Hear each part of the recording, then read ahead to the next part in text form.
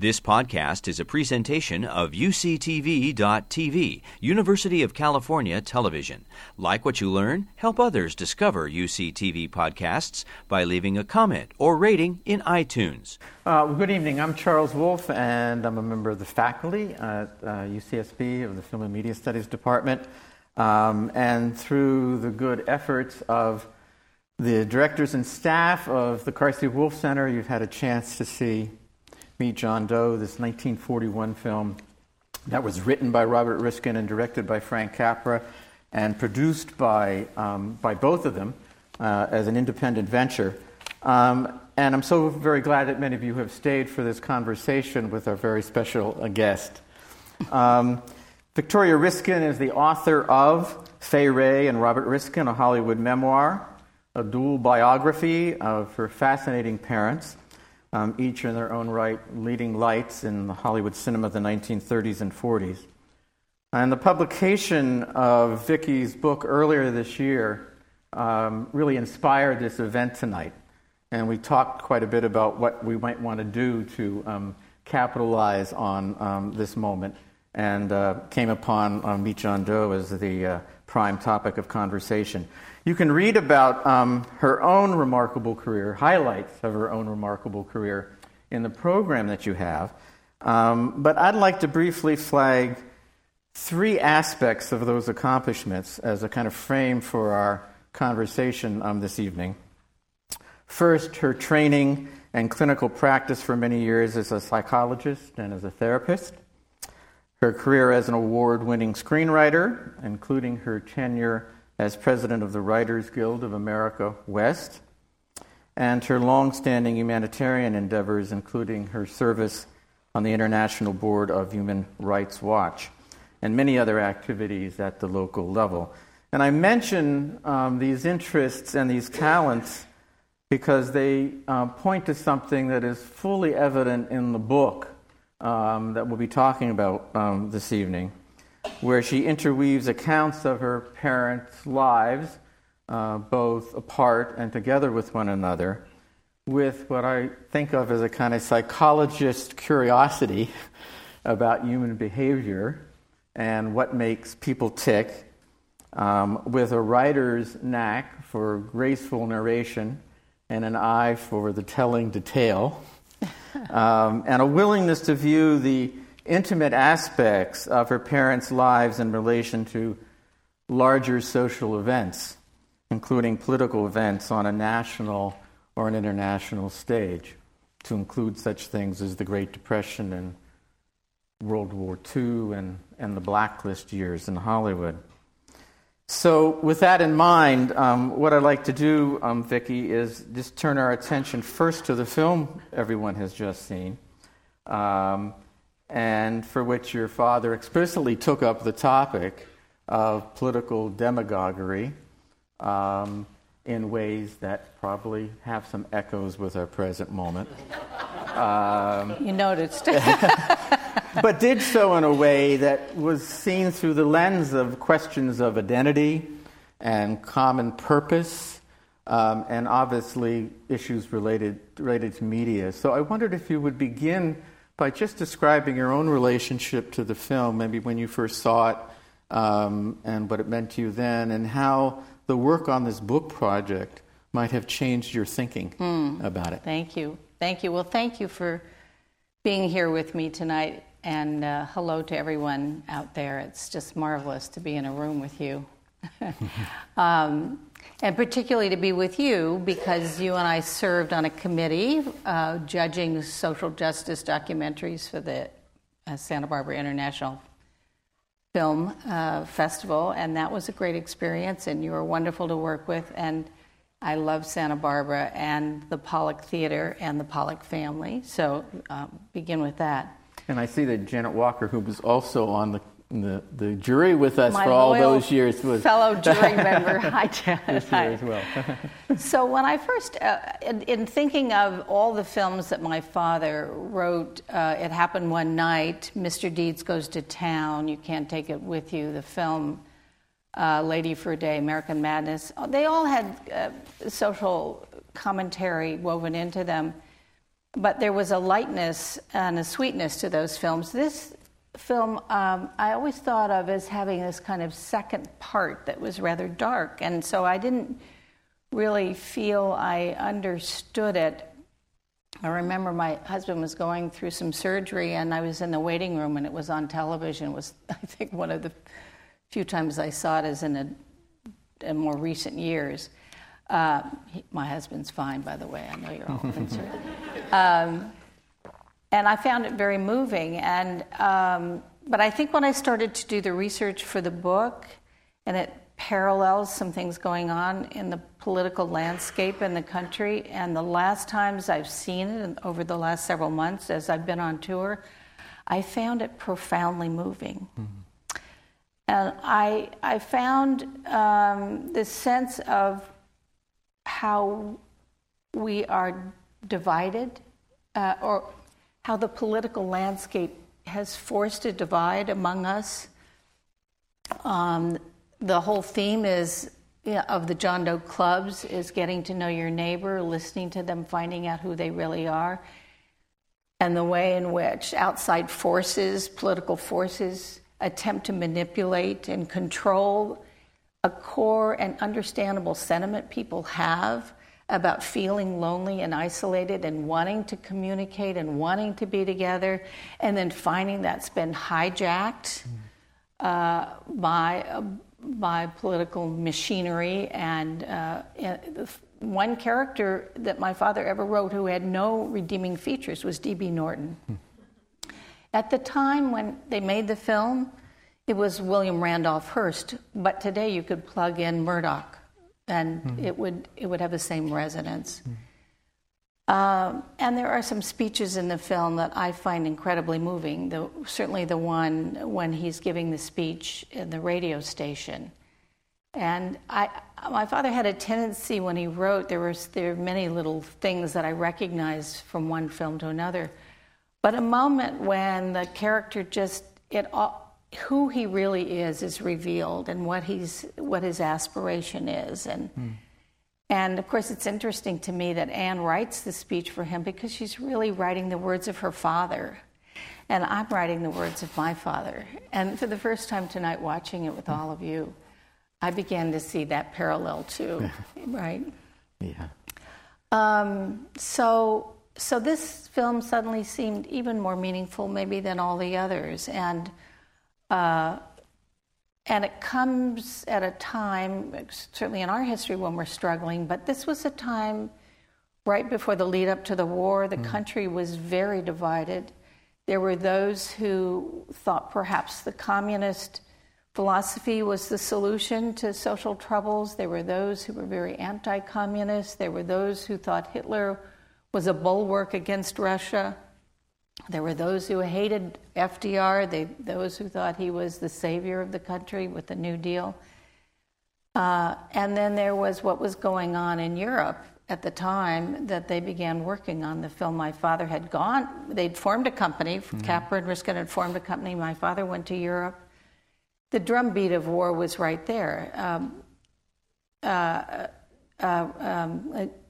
Germany had invaded Russia, the part of Russia where my grandparents came from, and then by the, so things were happening, and the fear of Hitler's rise and influence, even in this country, there was the Nazi influence in the country. So a lot was woven into this film, and it shifted from being a romantic story to a story about the ills of the time. Yeah, I guess part of the interest here is what the film would have meant for your father, and I know part of your research has been about the various ways in which there were echoes of Meet John Doe in some of his other writings. I'm wondering if you would just talk about that a bit and describe. You're thinking of his writings when he went to Europe, or to when he was in London. Yeah. I mean, it had an afterlife, it seems, in his own way of thinking. He was living this story long after the film was over. and they had screened it, and they were going to do a sequel. I think probably you know that. By the way, Chuck's knows more about this film than I do because he did a wonderful book about the film. May I interview you? I think we should. So, but Americans were reluctant to get into the war, and my father, he decided not to make a sequel and to continue in his partnership with Capra. He volunteered with the Ministry of Information in England, and he went to England to see what he could do to try to persuade the American public that we had to help the British and that the British were good people. And he admired Edward R. Murrow, who was broadcasting, for those of you who know your history, he was broadcasting from London, these amazing radio broadcasts. So my father went to England, and he signed up to help the Ministry of Information, and he finally, Edward R. Murrow's CBS Radio asked him to do a broadcast. And he's been in England, and he's trying to figure out what's going on, and he goes to Coventry. And I'll just read a little bit of this amazing... Oh, I have to tell one little story before I read this. I found this broadcast on a glass record, because during the war, they didn't have vinyl. They were using vinyl for other purposes, so this was on glass. And how was I going to find out what was on there and what he had said? It was in the bottom of a box of things that my mother had given me. So I'm calling all around the country trying to find someone who has the equipment to play the glass record and then digitize it so I could hear it. So I finally called the Museum of Modern Art in New York, and they say, oh, yes, we have the most amazing young man here who could do that kind of transfer, so you can hear the record. They said, but he just left. He went to California. I said, where in California? Do you have an address for him? And she said, oh, he's at the University of California at Santa Barbara. I called him and went down State Street to his house, and he did the transfer of this speech that my father gave when went on the CBS Edward R. Murrow show, and let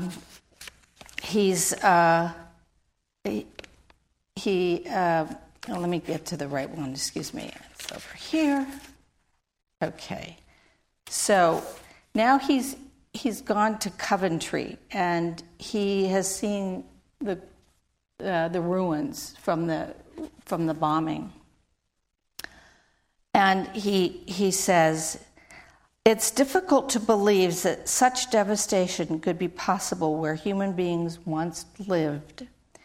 Each mass of debris represents a home of someone that someone has dreamed about and planned, worked and saved for, where children were born and old people died, where family bonds were cemented, where they shared their successes and failures and their joys and their sorrows. And now a pile of mortar and brick is all that is left of those dreams. While I stood there, a child appeared. It was a tow-headed youngster of about 5 years old. He came from around the corner, walked to the middle of the street, sat down and began to play, all by himself. It was a weird picture in the midst of all the emptiness and destruction. I had a feeling that civilization had been wiped out, and here started the beginning of a new life, of a new world. I spoke to the child and asked where his playmates were. They all moved away, he said, and then his little face brightened. But Mom said they're coming back after the war. Under the constant threat of decimation, you never crushed the spirit that inspired Joe London, the average man during the worst days, through a display of courage that captured the admiration of the entire world.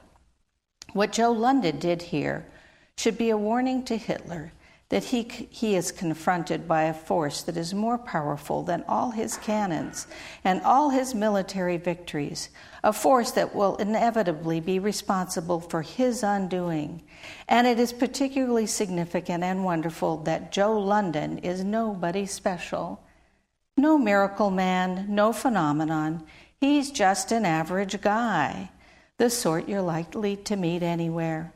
Joe London is Joe Bridgeport with a Cockney accent, or Joe Chicago with a Yorkshire accent, or Joe Seattle with a Scotch accent. He's just folks. He's you and me, or the fella down the street, or Uncle Harry who works at the post office, who keeps getting in trouble with women.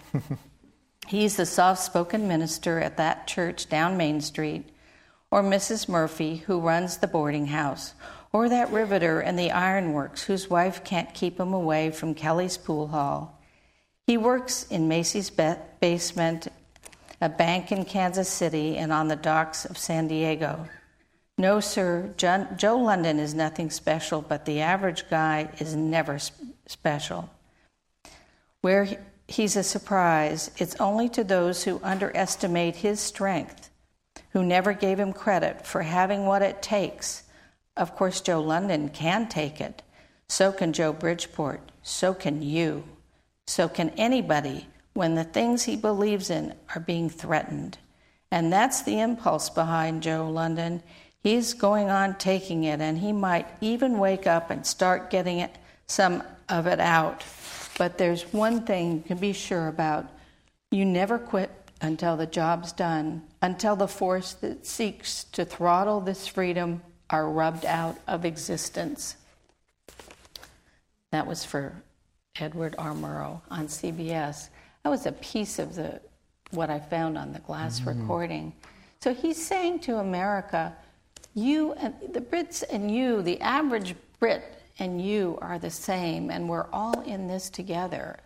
And we have to recognize our strength, because it's really the average guys that have the strength in the end of the day and are basically good and make a difference. And that's really the sort of that radio broadcast too in the film, don't you think? Yeah, no, listening to that, I'm reminded of the degree to which the films themselves, but particularly this one that he wrote, are filled with a lot of tales about minor characters, how he quickly and deftly gives a personality to even the smallest characters, so that even as he's building this broader picture of a community, you see specificity.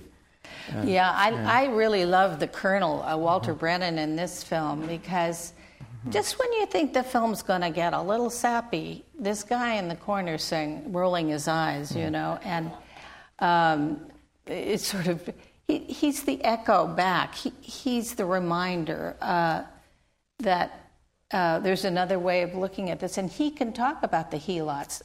I think my dad made that word up. Do you think so? I think so. Yeah. I've looked it up. He made it up. Yeah. But this idea that pretty soon, if you're not careful, you'll get sucked into this world where you're going to have more and more and more and more, and pretty soon you don't have a life.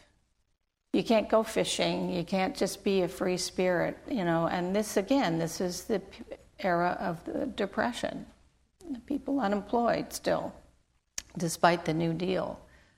People really struggling in the country. And, you know, folks, I hate that. Anyway, that's what's going on now for us, right? I mean, there are people really struggling, doing 2 or 3 jobs, and being kind of noble about it, but sometimes getting pretty mad about their situation and not thinking the future's going to be better for them or for their kids. But we can change that. Since we don't have a lot of time here, I must at least ask you about the ending to this film, which was such a struggle for your father and for Frank Capra. They went through so many different versions of it, and it's complicated history. And they spent 6 months writing the original script, and then shot that script, and then decided that it wasn't right, and they went back. I mean, it's because they were independent that they were able to do this. but it didn't solve the problem of how they were going to end this particular story, given the forces that had been put into motion by the plot itself. So I'm just curious whether you have any strong feelings about the ending in its current form, or as a screenwriter yourself who's had to solve problems with endings, you would have imagined something different. It's a difficult film to end, isn't it? Because in one way you think he is now wants to prove that he's legitimate. And so the only way to do that is to commit suicide. And I know, and we talked earlier about how there were news stories that said that they were going to end the film with Gary Cooper dying. You invest a lot of money in an actor and then you kill him at the end. I don't know, it's not such a good idea. But that would never have been acceptable to an audience, And then there was a version, we talked about this too, because Chuck's done a lot of research and wrote a wonderful book about the film, where D.B. Norton suddenly turns and becomes converted. He becomes converted. He realizes that this John Doe is really a good man, and he sort of is apologetic or whatever. And they screened that for audiences, and the audiences did not like that. Right. They certainly want Barbara Stanwyck and Gary Cooper to get together, right? So in the end, they went back and Frank Capra shot it again, and this time you have the John Doe Club people say, don't give up.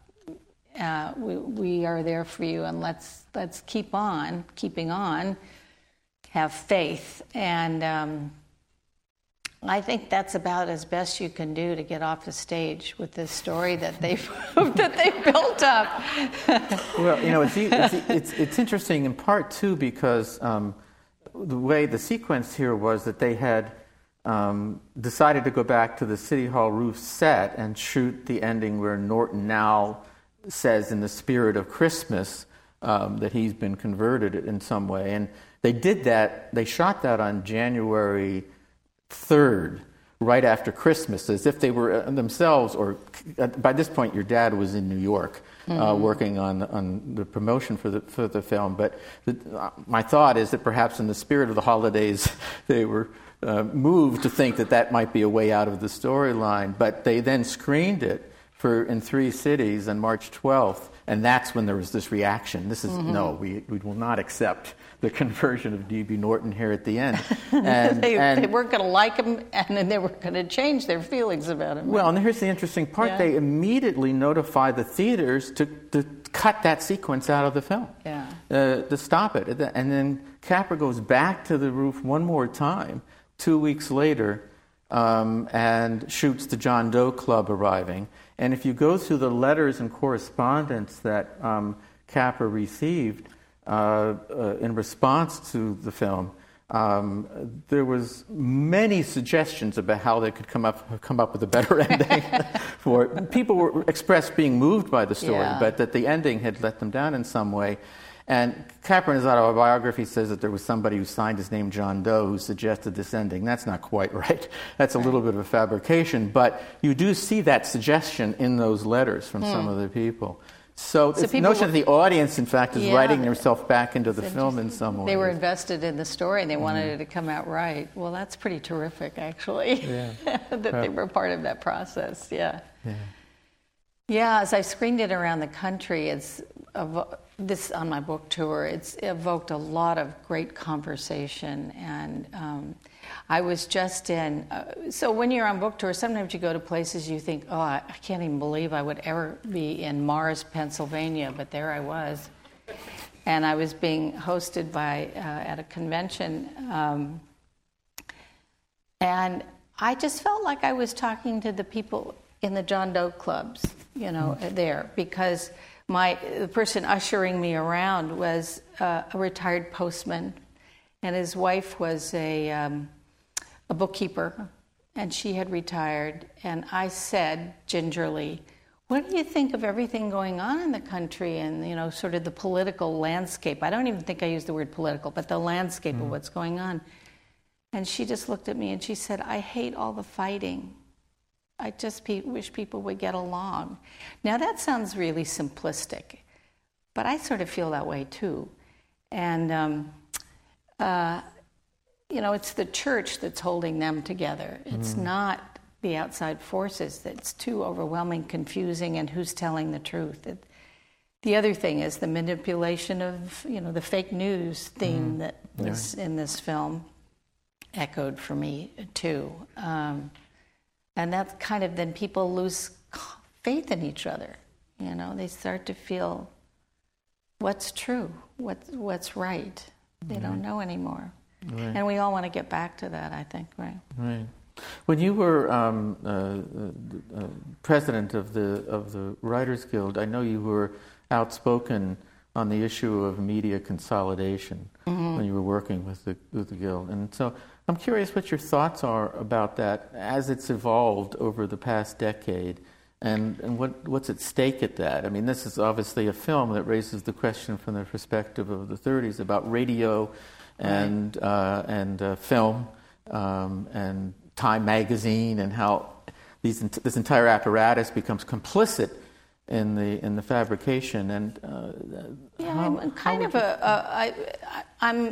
a believer in this idea of the marketplace of ideas, a robust marketplace. And when there are a few media companies who control the pipeline of information, it narrows opportunities. And so it was a big fight I was with the FCC. I didn't fight with them. I expressed my views strongly about the importance of making media as open to as many different voices as possible. Now we have a whole different thing going on. I can't quite absorb the magnitude of it with social media. And I sort of wish we'd go back to consolidation. I mean, I'm just kidding, but in a way, there's such a flood of sort of undigested thinking out there that is just reactive. And the one thing that's really important is that we do keep the journalism, the genuinely fair and objective journalism as much as possible, that we protect that. But there's Netflix and there's Amazon, the old companies were dinosaurs. They were crushing under their own weight. The studios are really just banks now for big action movies. And there's a lot of wonderful creativity going on in television. It's just an amazing era. So, maybe my fears were slightly I should have just known something new would happen. But I was one of those people who said with great confidence that reality TV would never survive. So, pretty much if I say something, just imagine the opposite to be true, ultimately. It was actually a wish on my part that it would go away. Let's go back to your father for a moment. I want to make sure we also follow up with the narrative of his engagement with alternatives to Hollywood filmmaking and his interest in other ways in which media could function and filmmaking could function, particularly his work with the Office of War Information during the war, and then even after he was became a proponent of nonprofit filmmaking. That's right. He had this crazy idea. During World War II, he was desperate to do something for the war effort. Everyone, Hollywood emptied out, and he got a position heading up a division of the Office of War Information, which was part of the War Department, to make movies for consumption uniquely for the overseas market, for the people who'd been living under fascism. And his mandate was to figure out how to tell stories that would tell the story of what America was really like. And of course, the first impulse might have been for some to make very patriotic kind of aren't we great films, but he totally rejected that idea. There was another idea, was to make films that would show people living under fascism how terrible Mussolini and Hitler were. That was Wild Bill Donovan's concept of overseas filmmaking. My father wanted to just tell stories of American ingenuity, of small towns, of the immigrant experience, of the idea of freedom, and he did 26 films in 2.5 years. They were short films, but they distributed them following, actually, Eisenhower's army of occupation. So they would occupy towns, say, in North Africa and Sicily and in Italy, and truckloads of films would follow, and they would open up theaters, turn the lights on again, get the projectors going, because his idea was, if people would fall in love with America, if people saw movies, they would fall in love with America. He also took along with him about 50 Hollywood films that he carefully selected. He did not choose Meet John Doe. He didn't choose Casablanca either. He wanted films that would make people feel good about America. And it was an enormous, it was probably the largest and most impactful filmmaking project during the war. Yeah. So he opened up 3,000 theaters, his team, and they went all the way into Germany, following the troops into Germany. He was gone a great deal during that time. My mother was alone with my sister and a new baby in New York. And he wrote amazing letters to my mother during that era. But and that was wonderful, too, for me to discover. So, but the idea, and I think if you asked yourself, what would you, if you were telling audiences in other parts of the world what the best of America is like, how would you tell that story? And that was his charge. So he did one about the immigrants, the Swedish immigrants who came to the middle of the country, and Ingrid Bergman was the narrator. He did one about Toscanini coming to America and showed him conducting the NBC Orchestra and the Hymn of the Nations. It's a very moving piece of filmmaking because he plays all the national anthems of all of the Allied countries in the middle of this beautiful piece. He did one about a small town in America called the town Erich von Sternberg. Joseph von Sternberg. Forgive me. Joseph von Sternberg did that one. He did one about immigrants, and they don't say they're Jewish immigrants, but coming to a small town in Covington in Vermont, and what it's like for a foreign family who doesn't speak English to come into a town, and how people are suspicious of them, and then finally they sort of learn enough English and they tell who they are and they make friends before they go back to their countries. He did one about the Empire State Building because they wanted to show what the big cities were like, but instead of saying, look at the great big cities in America, the focus is the guy who washes the windows on the Empire State Building. And it's sort of this Buster Keaton character who climbs out the window and straddles up and down, and, you know, papers fly out the window, and but he loves his job. And in the background, you see the amazing skyline of New York. And little by little, as people saw these films in Europe, they began to like America.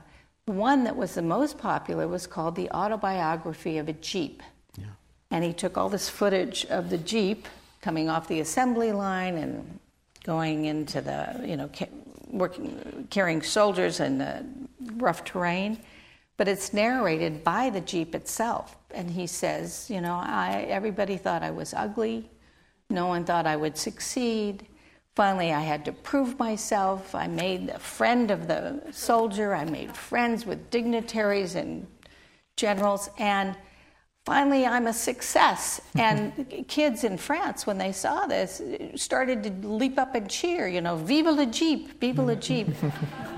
So it was understanding that these simple things in life are what would appeal to European audiences, instead of saying, we're great and we won and you lost. You know, what good would that have done? So, you know, recently a German woman made a documentary about this filmmaking project, and I asked her, why would you make a film now about this filmmaking project my father did?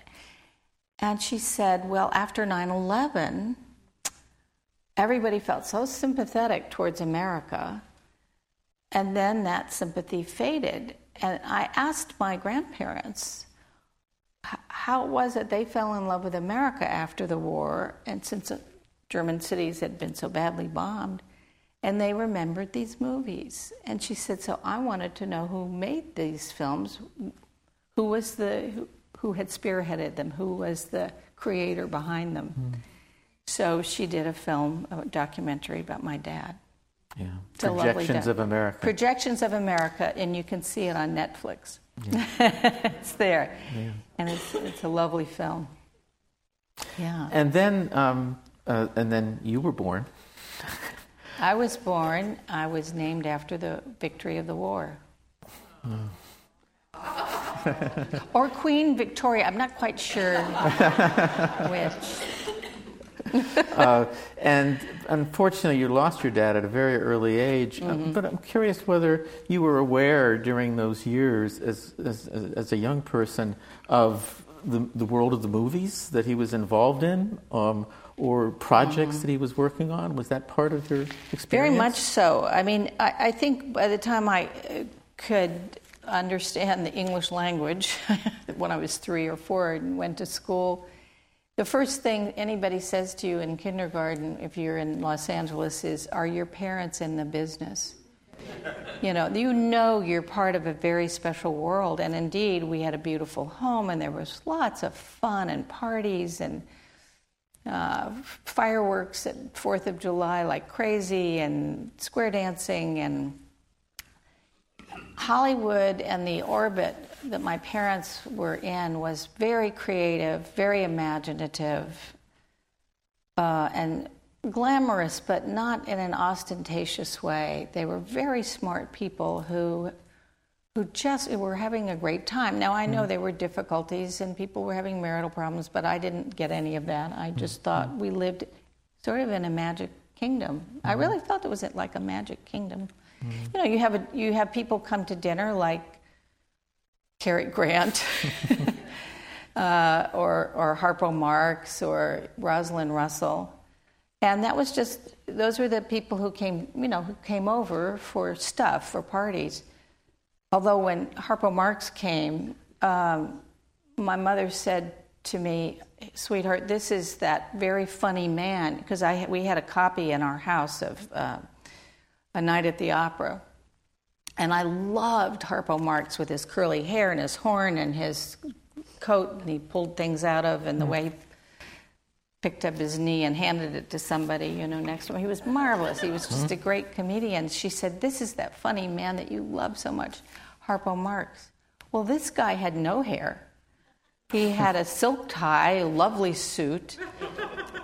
And I thought, this is my mother is pulling a trick on me. This is terrible. And I said, how do you do? And I ran away because I so believed. I didn't understand that they were acting. I just thought that was the world that I went into with them. And then, of course, my dad had a stroke, and a lot of that glamorous life changed because our family then turned into a family caring for someone who was ill. Yeah.